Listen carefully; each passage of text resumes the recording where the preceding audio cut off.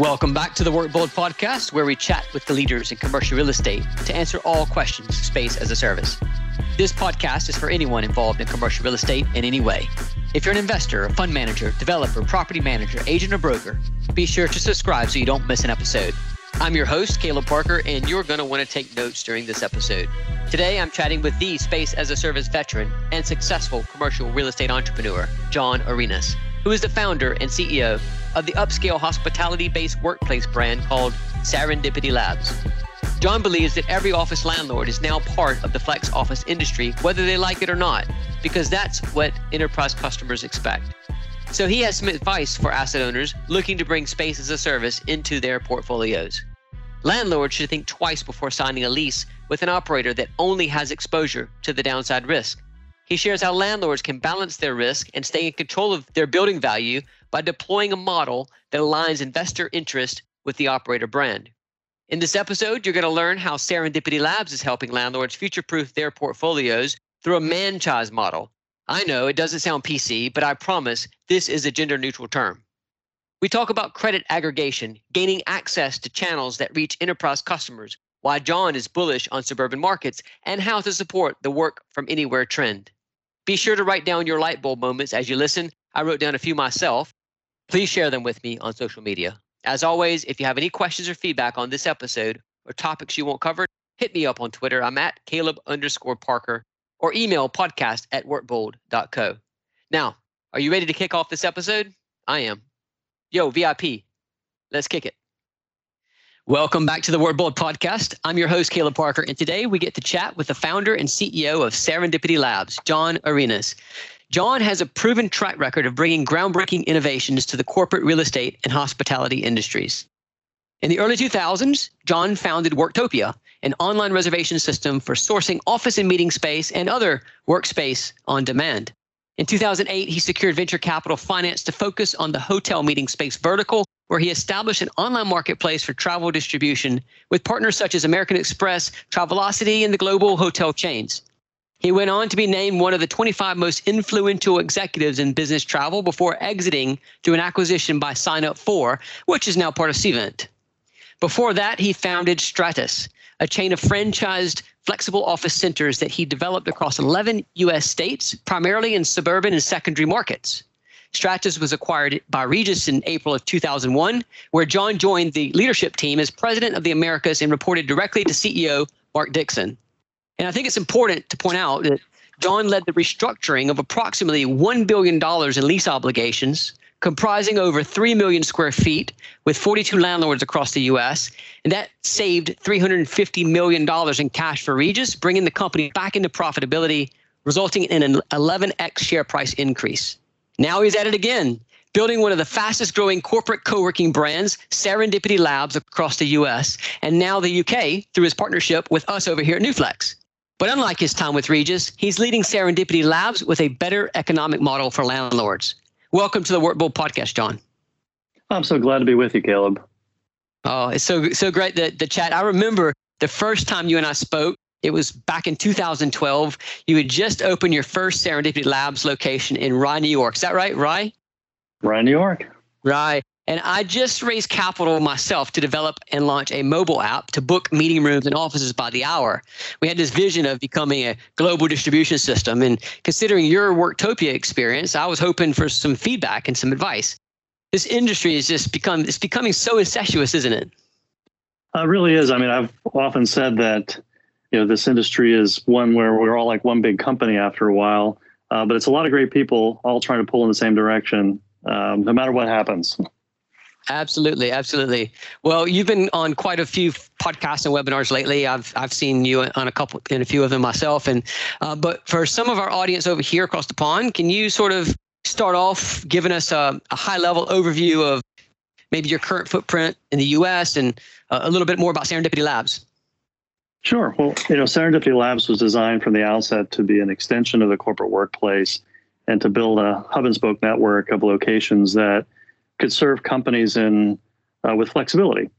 So what that has led to is a set of locations that are in city centers with suburban ring of locations outside of those city center locations, and then also secondary markets.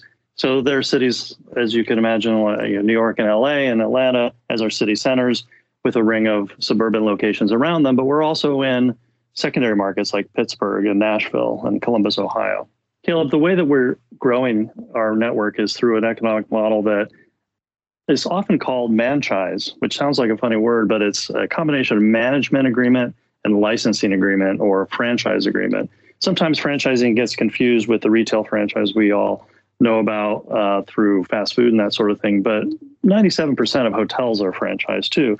And there are a good number of them that are operated by the brand. So our expansion model and our growth model really relies upon us being able to strike an agreement with a landlord in which they become the owner or franchisee or licensee, and we manage on their behalf. That's a model that aligns us very well with their interests in providing a flexible offer to the tenants who are looking for, well, just that, flexibility. And I think most landlords are realizing now that they're in the flexible office industry. Well, that's very similar to what happens in hotels. I mean, in the hotel industry, you've got the franchises, but then you also have these management companies that come in. And it sounds like what you've done is you've taken the franchise and the management company model and brought them together. Is that right? That's right. I mean, really, when the hotel industry started out, there were mostly company-owned hotels, and they grew to a franchising model to license the brands to other secondary market locations. Ultimately, the hotel brand wanted to manage the most important locations, and so they managed and licensed. And that agreement today is still referred to as a manchise in the industry. That's the same model that we're deploying with the office industry, is a managed license arrangement, which really aligns our interests with the landlord. Well, I'm going to come back to that in a moment. But first, can you sort of dive a little deeper into why you focus on the suburbs and the secondary markets? Caleb, the reason we're focused on the secondary markets and suburbs is that we want to be where the corporate occupier is not. In other words, if we have locations in city centers where corporate occupiers are already situated, that really doesn't help them very much. It might provide them some flexibility, but it doesn't allow them to support mobility for their workforce or to support other distributed workforce strategies. It also doesn't allow them to optimize their portfolio and reduce obligations, which might have been traditional leases under 10,000 square feet in the suburbs. So by having secondary markets in suburbs, we create an entire footprint that the corporate occupier doesn't have themselves or would rather not have themselves. Most corporate occupiers today don't want to sign a lease for under 10,000 square feet in a secondary market or something that's a non-headquarters facility. So we hear a lot about the hub and spoke model in real estate, particularly right now. There's been a lot of conversation about that with people wanting to work closer to home. And is that so? Are you seeing an interest or a spike because of that? Well, I've been a little bit of an evangelist for the hub and spoke model since the late 1990s, and I'm feeling a bit vindicated that it's actually here. We would rather that it hadn't taken a pandemic to get to this point. But I think what people are realizing is that working at home really isn't the answer. It was this myth that people could have more quality of life that way. Also, I think the other myth that was broken was that people couldn't work remotely and still maintain productivity and connection to the rest of their company. And with both of those myths busted, it really does put flexible office in the driver's seat for being able to support work close to home but not at home. Workplace choice, workplace consumerization for the end user, the member. So those are all things that are causing a spike in demand for us. Our suburban locations across the U.S. have experienced an upswing in demand and are currently at a demand level, inquiries per week, greater than before COVID. That's very telling. And I know that a lot of the city center flex operators can't say that. And, obviously there's the deal with public transportation and fears about that. But do you think that's because people can drive to your locations, or do you have any other sort of anecdotal data to back that up? There are really a couple of things that are driving it. One is the end user, the individual who's making a choice to get a better place to work that's away from their home, but doesn't require a commute. And so they're exercising their decision to find a better place to work for the day or for at least whenever they choose. The other piece is that companies are trying to provide good choices in order to maintain productivity. And with many companies not really strongly inviting their employees back to city center locations, this is a way to put corporate style or corporate compliant resources or corporate compliant workplace around individuals so they have a trusted place to work. So both those things are driving the occupier, the decision maker in corporate real estate they're making decisions to provide an alternative to a commute and to a city center tower type of workplace. And the individual themselves are trying to escape the home office or escape whatever it is that they're doing at the home for an office and get into a much more productive, longer term situation. Yeah, we've talked a lot about that both this season and last season. I think there's this conversation around the binary: go to work, get into the office, or work from home. And I think we're getting to the point where we are agreeing that it's not binary anymore. There's other options, and certainly we're discussing that right now. But I personally have a nice home office now, and I am okay, like working most of the time from my home office. That's okay. However, this past Friday, my internet died. Virgin Media was having issues for the first part of the morning, and it would have been so much easier if I could just pop over to a place to work from. So, but not everybody's as fortunate to be able to have a home office, and it's great to have something nearby. But when we were talking last week, you and I on a call, you were talking about this blurred line between flex and conventional in terms of contracts with the corporate occupiers are looking for. Can you talk more about that? Yeah, I think the important thing to realize, and I touched on it earlier, is that because tenants and corporate occupiers demand flexibility, because business cycles are short and because there's always uncertainty about how much space or what the hiring plan is going to be or how well the product is going to launch or the business plan is executed, they're looking for flexibility that's causing landlords to have to be in the flexible office business. That doesn't mean that they're a co-working operator. What it means is that they're having to react with shorter term leases. And so where a traditional lease, depending on what market you're in the US, might have been a 10-year lease, started to track down towards 7 and then 6.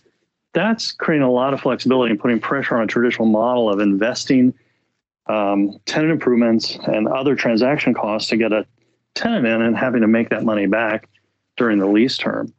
So if you can imagine that lease term becoming shorter and shorter, it starts to bump into what is the flexible office industry offering, 1-year agreements or 6-month agreements or daily or hourly agreements. So there's this whole continuum of from 1 hour to 10 years. And I think what's happening is that the demand is skewing towards things less than 5 years. And so landlords have felt the pressure to offer at least part of their building in a format or in a productized delivery that satisfies those requirements for shorter term and flexibility. And importantly, kind of a pre-built environment that's managed. With landlords feeling the pressure to satisfy tenant requirements for much shorter terms, that really puts pressure on what their offering is. The idea of having to put up not only transaction costs, brokerage fees, and other downtime is one thing, but to also have tenant improvement costs that are substantial makes it really difficult to have shorter term leases. So having a offering within the building, even if it's only a portion of the building, that offers a pre-built, well-serviced, flexible arrangement is going to continue to be important. Landlords want to participate in that. It's their building. And there's some challenges if they sign in a traditional, call it flexible office lease arrangement. So they're really looking for that sense of control. They don't want the location to be encumbered. And we can talk about a little bit more about why a landlord might want to do a managed franchise or a management agreement, but they're really reacting to the demand that is for more flexibility, because that's happening because business cycles are short and uncertainty is high. Okay, so let's talk management agreements, especially considering your customers are all blue chip, high credit companies. Why would a landlord want to do a management agreement versus just signing a lease directly with you? Well, Caleb, the reason landlords would want to do a management agreement has a few different facets, one of which is an operator can provide a higher credit quality aggregation than they could otherwise do themselves by leasing the space. That's a win because buildings are basically valued on the cash flows and the credit quality of the cash flows from within the facility. So having an operator that can manage the location, provide the upside, the economic participation, and have channels that can reach prospective customers, prospective tenants that landlords can't, that's really a unique capability that most landlords don't have, particularly in suburbs and secondary markets.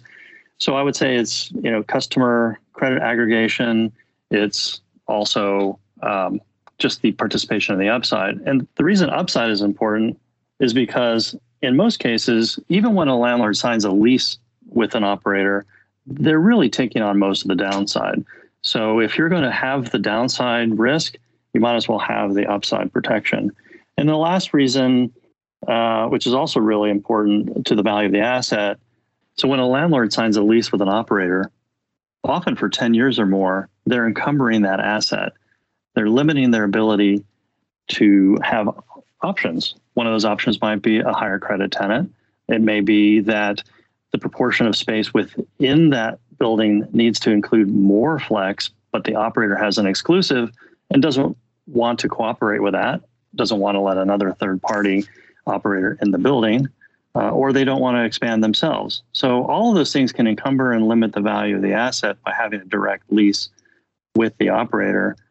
And by the way, as I said, if you're going to have the downside, you might as well have the upside. Yeah, it totally makes sense. It gives the landlord more control. And I think historically, looking at management agreements, it was perceived as a big risk. But we just did an episode with Evelyn Lee covering her deep insights into valuing flex assets, and now it's the leases are becoming the more risky piece. So it's fascinating. But yeah, really is. Just if I may, the management agreement, although sounding somewhat foreign to investor ears for those people who invest in office real estate, it really is something to be considered, something tantamount to a facility management or property management agreement combined with a leasing and marketing agreement, except for a very specific part of the building. So there's a specific, if a landlord thinks about management agreement and lease agreement like a property management agreement and an agency listing, there's really not that much different other than the product is more intensive. There's more churn, there's more care, there's more managing the customer experience. That's all true. But in terms of what the bet is for the landlord, really they're making that same bet using a third party to manage the asset, and they're making that bet with a third party to market and lease that asset.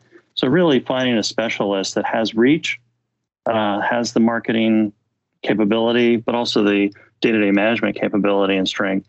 Those are things that make the credit aggregation and the ultimately the value of the entire asset higher.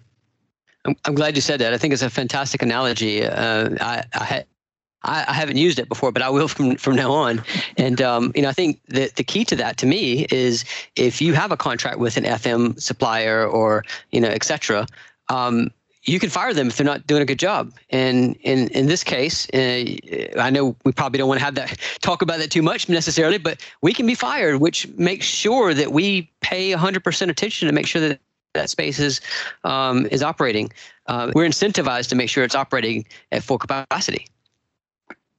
That's right. I mean, this is a management agreement. The management company or brand can be terminated for performance, and that is a lot of control that the landlord has, and it should be very attractive.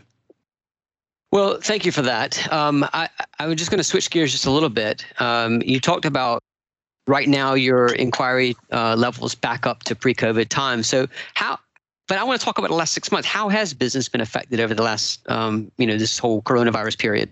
Well, certainly the coronavirus impact has been very significant, really across all of our locations. Like most, we had to close them down with very limited access to only essential businesses, and being an essential business ourselves, operating with a very limited staff. That affected our recurring revenue and renewals. So it has been a very challenging time. However, I think it's probably worth pointing out that it's really been a tale of two types of cities, if I may. City centers, central business districts have really suffered and continue to suffer with non-renewal at the end of the membership term, while our suburban markets have remained fairly resilient. To give you an example by the numbers, since from February to June, our suburban locations across the U.S. had a revenue decline of only 11%. And we're billing, collecting 97% of our billings. So, 11% reduction overall means that some, yes, had some move outs, but some actually have increased their revenue through the pandemic. And that's really somewhat remarkable difference from the city centers, which have really just been waiting for return, waiting for confidence, waiting for, in some cases, companies to allow their employees to come back. And John, are you seeing that the revenue increases are getting back to these closer to normal levels? Is that on meeting rooms, co-working, and office space across the board? Are you seeing more in one direction or the other, or is it pretty much the same as it has been? Well, to be fair, I think our revenue isn't back to where it was. Our new sales are getting close to that number for the suburbs.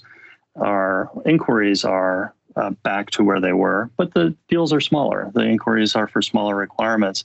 Now, as to the other products, which are important, if you're going to be an extension of the corporate workplace, you need to have meeting event space, you need to have drop-in workplace as offering as well. And what we're seeing is for the very first moves towards small meetings and events, I will say more like small meetings than events, but sometimes 10 or 20 people even, so long as we're socially distanced and offering the right environment, that is just starting to come back. The co-working business, interestingly, for suburbs is actually coming back quite nicely. We are offering, as most are, much more attractive pricing to get new members and win new hearts and minds for those people who had not used co-working or shared workplace before and want a place to work close to home but not at home. The story isn't quite the same in the city centers, where often we have larger requirements of larger occupiers within our space who are also kind of holding out and waiting to see what's next. So there's a bit more uncertainty. Renewal happens, but mostly as an option to stay where they are. And, I think that's an ongoing question mark about, city center performance and how long it will take to come back. And I would say that's the place where there, we and others have leases in place. We're really having to get more aligned with our landlords. And to date, most operators that I'm aware of have been really just agreeing to deferral of rent. So to get a deferral of a partial amount of the rent and to pay that over time over the remaining lease term, that really keeps the landlord completely whole. And meanwhile, operators have taken on additional debt, emergency relief funding, paid through capital calls to try and keep their locations moving. There's only so much that the operator can sustain. It really is, in effect, more of a retail walk-in workplace business. And I think this next leg of restructuring of co-working in city centers is going to really look a bit more at how the landlords participate. So movement toward revenue share leases, movement toward management and license agreements. And I think that's just a natural place to go, being that landlords themselves don't have a lot of other options for large requirements, since, as we all know, large transactions aren't happening either right now. Very true. And I think you bring up a good point about the shift from straight lease to some sort of profit sharing, joint venture, or management agreement model. And I want to clarify something. We set out talking about how you are deploying this new model that's better for landlords, and we talk about manchises. But you did just say that on some of your leased buildings or something like that. I want to clarify, do you also have some buildings that are on leases? Yeah, so early in our development, we were looking to seed major markets with a city center location and franchise and license the suburbs. That was the model. So we created some locations in some city centers where we participated with capital ourselves and formed either a revenue share lease or a straight lease with the landlord. That was because that was the only way to get a deal done. Given the option going forward and the willingness and desire of landlords to participate in the economics and have the flexibility, we haven't had to do that in a number of years. Well, thank you for clarifying that. And I think that's similar sentiments over here. My early days of talking to landlords, you mentioned management agreement, and they threw out the office almost. Not really, but people are way too nice for that. I can remember a time, a long period of time in which we had to, if we were looking to put a shared workplace or flexible office facility in an office building, we really had to make a strong case with the landlord to even be able to sign a lease and to have and to get through the covenant and the security deposit and the whole story of the brand. This went on for 15 years. Our only choice was to sign a lease, and even then we would get the least desirable part of the building that the landlord hadn't been able to lease or had other marketability issues. Those days are gone. Well, I think that's a good thing for everyone in our sector, in our big company, I should say. That we talked about the industry being a company, but no, I think it becomes a win-win for the operator and the landlord. And now, as one of our previous podcasts was talking about the valuation methodology being evolved, and now the valuer community and the capital markets are starting to look at space as a service and management agreements in a more positive manner. I think we're going to see a snowball effect of management agreements. But so having said that, and you've got clearly lots of experience on the operator side, but also working with the asset owners. What is your advice to asset owners who are looking to bring in a space as a service component into their portfolio? Well, I think the first bit of advice is that you really will have to invest, and anything worth doing is worth doing right. So I would say that finding an operator that has the strength from an operational point of view, network and reach. And what I mean by network and reach are that there are other locations that add to the brand, so that the marketing power is stronger. And reach is that they have the right third-party distribution channels and strategic partnerships with brokerages, as well as online presence and the strength of their online web lead generation. Those are all things that will allow that operator to do something that the landlord can't do themselves, which is reach a market and build success. So I say that's probably the primary advice is to invest in the brand. Maybe secondarily, and because there are a lot of brands out there, is to find the brand that fits the building.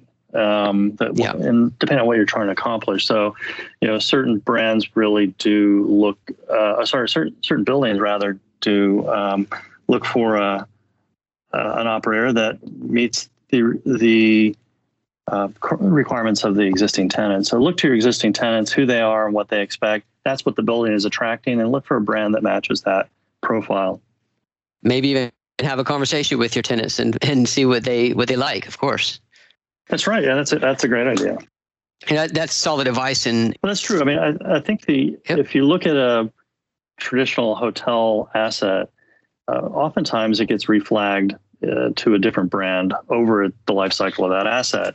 And if that asset can produce the draw, it's in a good location, it gets a better brand, and that brand actually adds value to the asset. So hotels trade on what flag they can fly. And to some extent, what co-working or shared workplace flag you can fly in your building tells you a bit about the quality of your building. Well, that is what I would expect. And I think brand, I've banged on this drum a long time. Brand in the commercial real estate has not been at the forefront, but I think because space as a service is growing in the industry, I think brand is going to come to the forefront. And you're absolutely right. So thank you for that. I have one final question before we move into a little quick fire round, and that's John. What are you most optimistic about looking ahead into 2021? Wow. Yeah, most optimistic. I'd say that I'm most optimistic about this permanent shift to distributed work and breaking the myths that, one can find a great way to work at home 100% of the time. I don't think that's the case. And the myth that you can't be productive if you're not at the headquarters office. So I think those two things are cause for a lot of optimism. That and it's driving the industry together in terms of how to provide flexible accommodation for the customer, which is the occupier and the individual. They're really working together and not seeing it as operator versus landlord or things that a landlord might have to do or an operator might have to do. We're really in the same business now, which is, I think, the good news. Yeah, well, I would say it's the customer service business, and commercial real estate. I'm gonna bang on this drum one more time. It hasn't been great about that either in the past. And okay, so great. Well, thank you for that, John. And if you agree or disagree with me or John on any of this, feel free to hit us up on social media, LinkedIn or Twitter. We like to engage on the networks as well. So I'm going to move into my quick fire round, John. These are just quick, light, short answer questions. And the first one is, who inspires you in our industry? Well, that's actually kind of easy. I mean, there have been plenty of cynical approaches by a lot of the leadership of a lot of the larger companies in this industry that aren't as inspiring. But what inspires me, and it's really every day, is team members who are delivering the workplace as a service. They're showing up. They're bringing their heart. They're bringing their hard work and their commitment. And that's all the inspiration anybody should ever need. Oh man, I hope all your team listens to this. and everybody's team that's delivering the service, not just us. Oh, I'm glad you said that, because the team, whether it's front of the house, back of the house, management, etc. Often in the industry, in the greater scope of the industry, we don't get enough. We don't give or get enough recognition, and I think I'd like to see more of that. Thank you for that. So, okay, next question is, what sort of podcast or media do you consume to stay up to date on the latest trends? Well, of course, WorkBold. I have to mention that. But unfortunately, I don't have a lot of time to consume a lot of media. I think a lot of what I consume in terms of information is getting on calls with landlords, with occupiers, with leadership to understand what they're thinking, what their fears are, and hearing it straight from them. And that's kind of helps me form my view, that plus the data. So, the bigger pictures of the things I can't control are all very interesting, whether it's politics or pandemic. But I think understanding where people are taking their businesses and how they're thinking about what's next, that means a lot to me. So I do focus more on that, I have to say. I think I'll have to invite you back to another podcast episode to talk about the answers that you're getting on those calls. I'd be happy to do it. All right. Well, this next question is the last quick fire question, and it's very light. It's not industry related. Where is your favorite holiday destination or your favorite place to go on vacation? Well, I'd say my favorite holiday destination is a little place called Pawleys Island, South Carolina. It's Barrier Island on the coast of South Carolina. And it's actually a place I used to live with my family when they were young. Yeah, so that's a favorite place to go. And I'm headed out there in the next couple of weeks, whether it's warm or not. Well, hopefully hurricane season is done pretty okay for the East Coast, mostly this season. So hopefully it'll stay that way for you. You know, I didn't know that about you. I grew up in Savannah, Georgia, so not too far from you, just a couple hours. Yeah, how about that? Yeah. So and that's my kids were both born. My son was born in Charleston, and my daughter in Myrtle Beach, actually. So we were down there for a while. Great cities. And where are you sitting today, talking to us? I am sitting in Rye, New York. A walk from my house, sometimes a bike ride. But if the weather's the least bit inclement, I drive. Sorry to say. Okay, fair enough. Well, you got your work from anywhere location sorted. I do. Yeah, I started with that. John, where would you like people to connect with you? LinkedIn's, anywhere else on social media? Yeah, I think if people can reach me on LinkedIn pretty easily, and I am fairly responsive, I do watch that, and I'm interested to learn. Excellent. Well, we've put your links to your social media profiles in the show notes of this podcast, so feel free to reach out to John. Thank you so much for coming on the show today. I really appreciate you sharing your insights. Caleb, it's always helpful to talk with somebody who really understands an industry, and the questions are great, and the time is well spent. And I hope it's useful to some people. Me too. And thank you for listening today. Until next time, take care of yourself. Thank you for tuning in. I hope you enjoyed this episode. Don't forget to subscribe to our podcast. And remember, fortune favors the bold. Drum roll, please. P.S. If you want to find out about future-proofing your portfolio, head over to newflex.com. You're listening to a Podcast Company podcast. This was made by Podcast Syndicator, where we help you go from start to grow to making money with your podcast. Let us help you share your message and your voice with the world. Reach out now, Jason at podcastsyndicator.com or Brett at podcastsyndicator.com to find out more. Thank you for listening, and do come back to hear nothing but the best podcasts.